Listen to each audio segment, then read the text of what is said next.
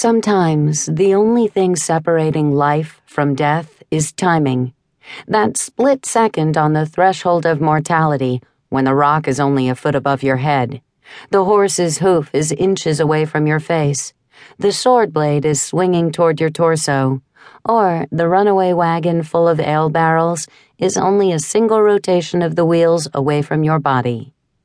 In that fraction of a moment, life and death become as one, and only luck, instinct, or perhaps fate will decide your next state of being.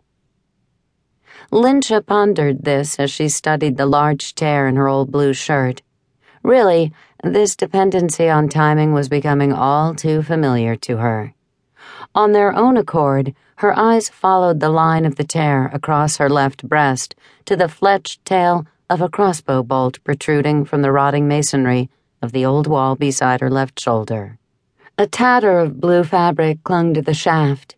One step more, one fraction of a second faster, and she would have been...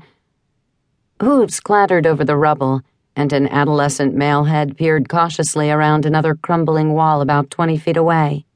Lyncha heard him gasp. "What have you done now?"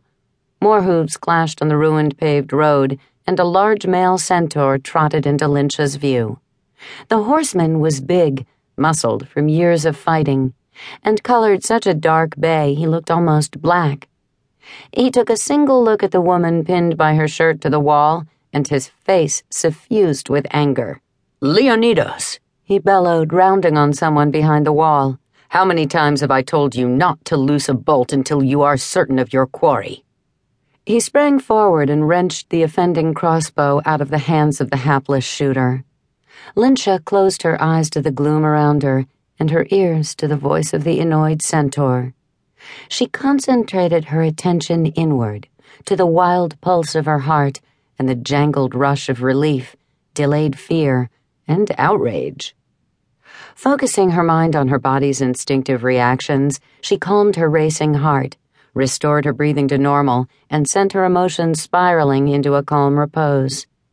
It was a technique she had learned from her mother, who had to use it often when dealing with her father, Palin. She opened her eyes, extracted the bolt from her shirt and the wall, and walked over to the large centaur who was still berating a smaller one. 2 others had joined them and stood silently at a respectful distance. All 4 horsemen were heavily armed and wore war harnesses decorated with the brass emblem of the Dragon Lord Ayesta, ruler of the missing city. Lyncha tapped the bolt against the lead stallion's burly arm to get his attention. "I'm all right," she said lightly. "Really, nice of you to ask." Leonidas, she now saw, was a young male, a buckskin with dark legs and a mane and a coat the color of sand. He was still in the gangly stage between colt and stallion, all legs and knees and elbows. A wisp of a pale beard attempted to age his youthful face. The lead centaur turned, the irritation still plain beneath his thick black beard. "Lady Lyncha, I do apologize. We did not know you were out here, but that is no excuse." He twisted back to Leonidas. "You do not shoot until you see your target. Do you want to explain to Lord Commander Morik how you shot his officer in broad daylight?" The young centaur blanched. Lord Baron Uth Morik, senior commander of the Circle of the Knights of Solamnia in the missing city, was well known for his temper and his dedication to his officers.